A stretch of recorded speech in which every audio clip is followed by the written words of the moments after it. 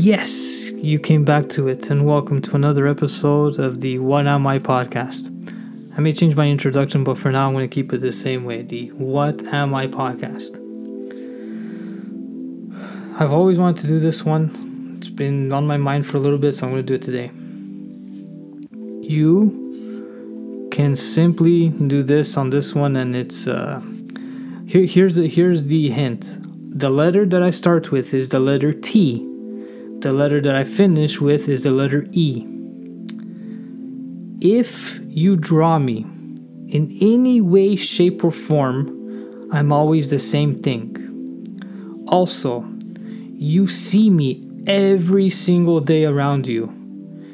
Even, for example, if you're walking down the street, as long as you're not in a commercial area, but you're in a residential area, you always see this shape all the time. I am a shape. Here's another little hint for you. I only have 3 lines. You can't change that at all. You can add lines to make me 3D, but if you keep me in a simple diagram, it's only 3 lines.